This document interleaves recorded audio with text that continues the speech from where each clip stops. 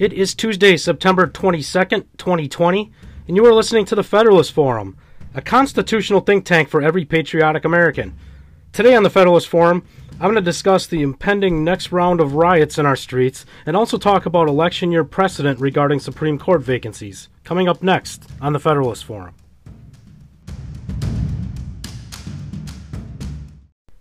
Good morning. Welcome to the Federalist Forum. I'm your host, Tom. Thank you for tuning into the podcast that's become a popular resource for conservative truth and activism. The podcast where facts don't care about your feelings, and neither do I, quite frankly. I hope today finds you well, healthy, and more resolved than ever to be in the fight for the survival of our republic. We have a real battle ahead of us and cannot get complacent. As each day passes, we need to be louder, we need to be more convicted, more relentless, and more informed.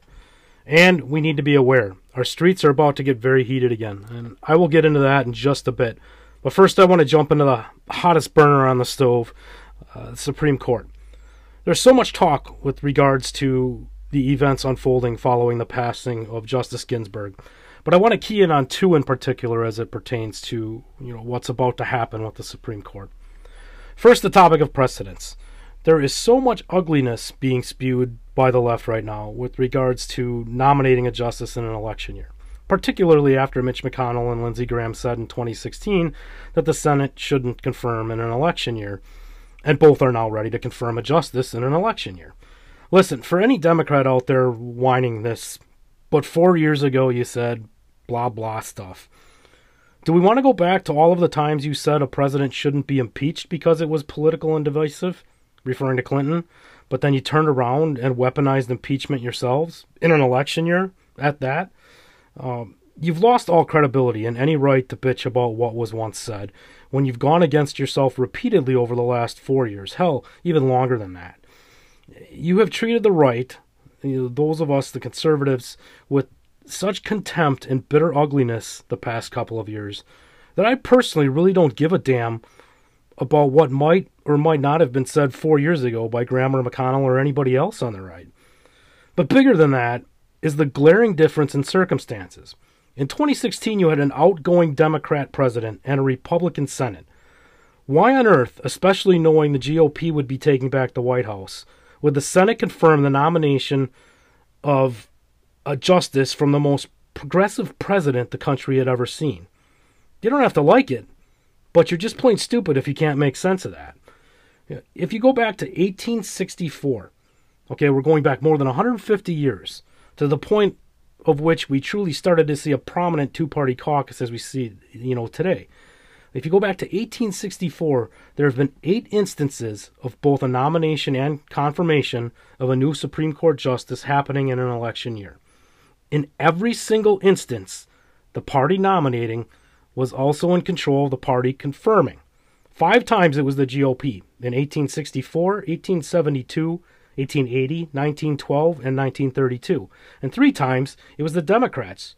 They did it twice in 2016 with 2 justices, and then again in 1940. In every single instance, the party that controlled the White House and the Senate, that they made the confirmation, the nomination and confirmation. That is the precedent here. That is the election year precedent. There have only been 2 times when there was a cross-party scenario. 2016, of course, was the most recent. The other one that liberals will point to was the nomination and confirmation of Justice Anthony Kennedy. Kennedy was nominated by Reagan, a Republican, and confirmed by a Democrat-controlled Senate.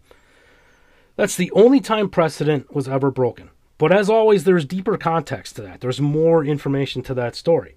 Now, Kennedy was nominated in November of 1987, which technically is not an election year. 1988 was the election year. So the nomination came more than 14 months before a new president would be inaugurated. The Senate confirmed very early in 1988. And 2 big points here are that Democrats had an overwhelming majority in the Senate that they weren't going to lose that year. And also, much like 2020, the Democratic Party didn't have a viable presidential candidate to put forward for the White House in 1988. And they knew that. So, was the Senate going to sit on a SCOTUS nomination for 4 years? Of course not. It would have been suicide for them. And I mean, that is unprecedented. They knew they had no shot at the White House. Michael Dukakis was their candidate that year. Bush won 40 states and over 400 electoral votes. It was never a question. It was never even close. He smashed the popular vote even. So they knew that there was no way they were going to get the White House.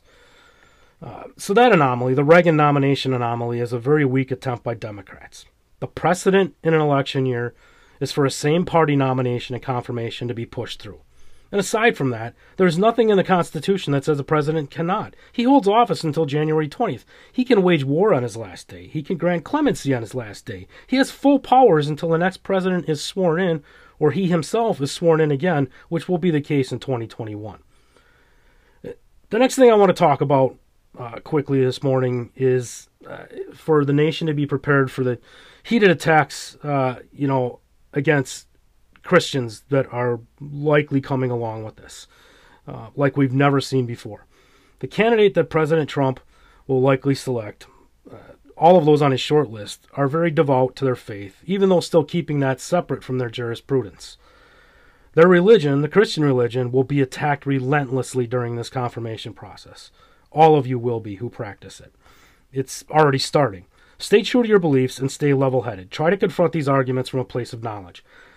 I encourage you to go back, if you have time and are interested, to episode 5 of my podcast from earlier this year. It's titled Religious Liberty. Whatever your listening platform, Anchor, Apple, Google, iHeartRadio, Spotify, Podbean, Amazon, so many more that I'm on. Just look for the podcast titled Religious Liberty. I go into a lot of detail, real tangible examples and proof of the Christian founding of the nation. Yes, we were founded a nation about freedom from religious persecution, but the founders' intent with that regard was that it not be established that the nation call itself a Catholic nation or a Protestant nation or a Lutheran nation. It was that each of those denominations and so many more being practiced among Christians be able to coexist and practice without persecution.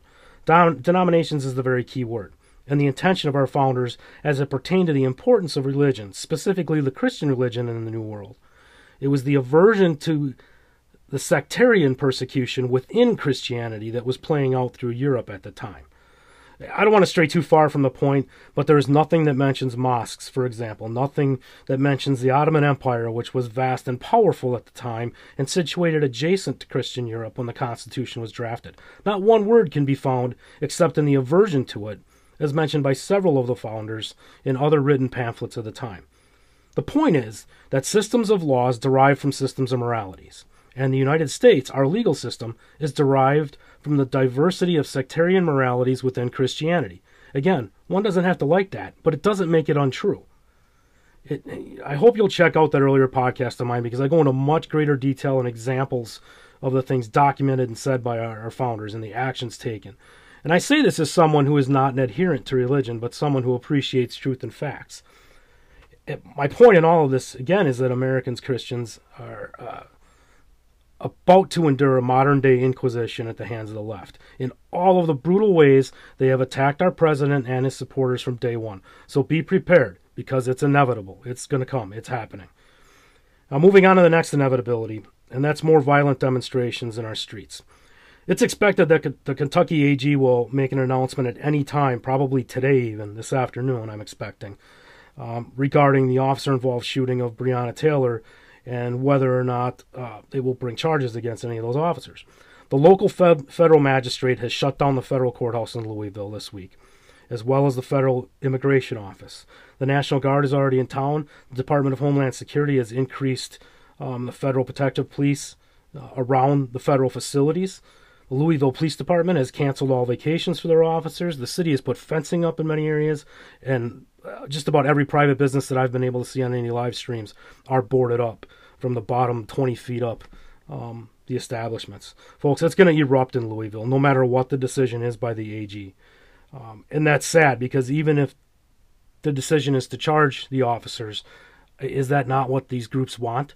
And why would they go out and destroy the city further? But we all have our hunches as to why that is. But the best case scenario is that the demonstrations stay just that. Demonstrations, marches, speeches. But I fear that won't be the case, and we know that that won't be the case. That's just not possible. The group is not possible of reaching the extremes of an emotion without acting irrationally.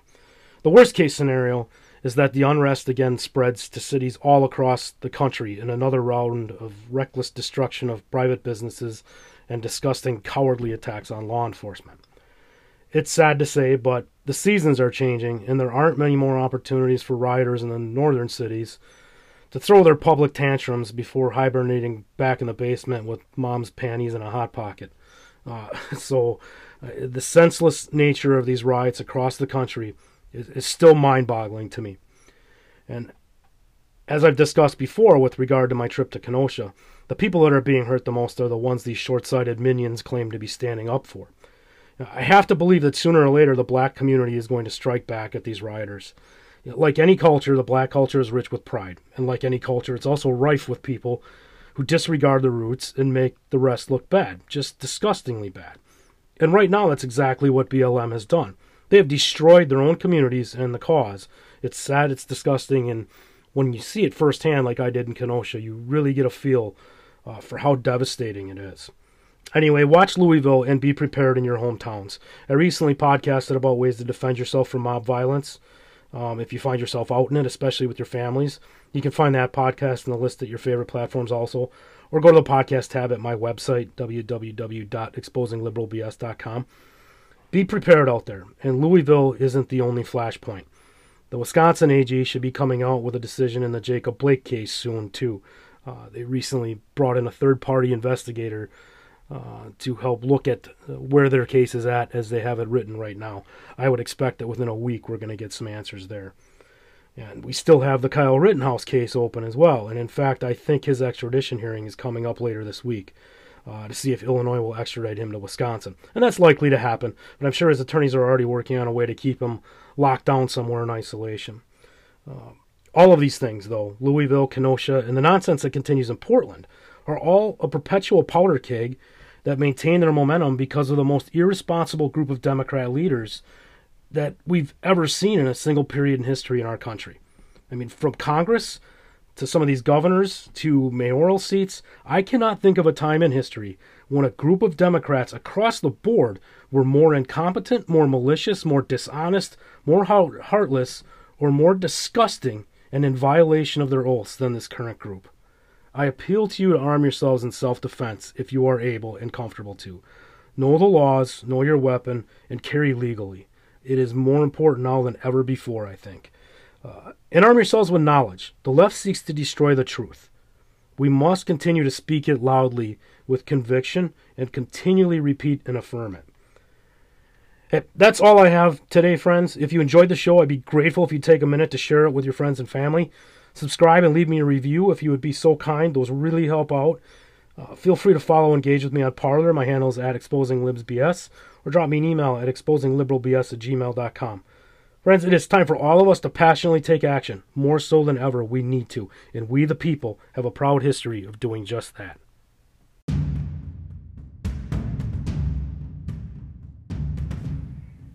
You've been listening to the Federalist Forum. Thank you for your listenership and for your patriotism as we fight together to preserve the founding principles of our constitutional republic. Until next time, sapientia est potentia. Wisdom is power.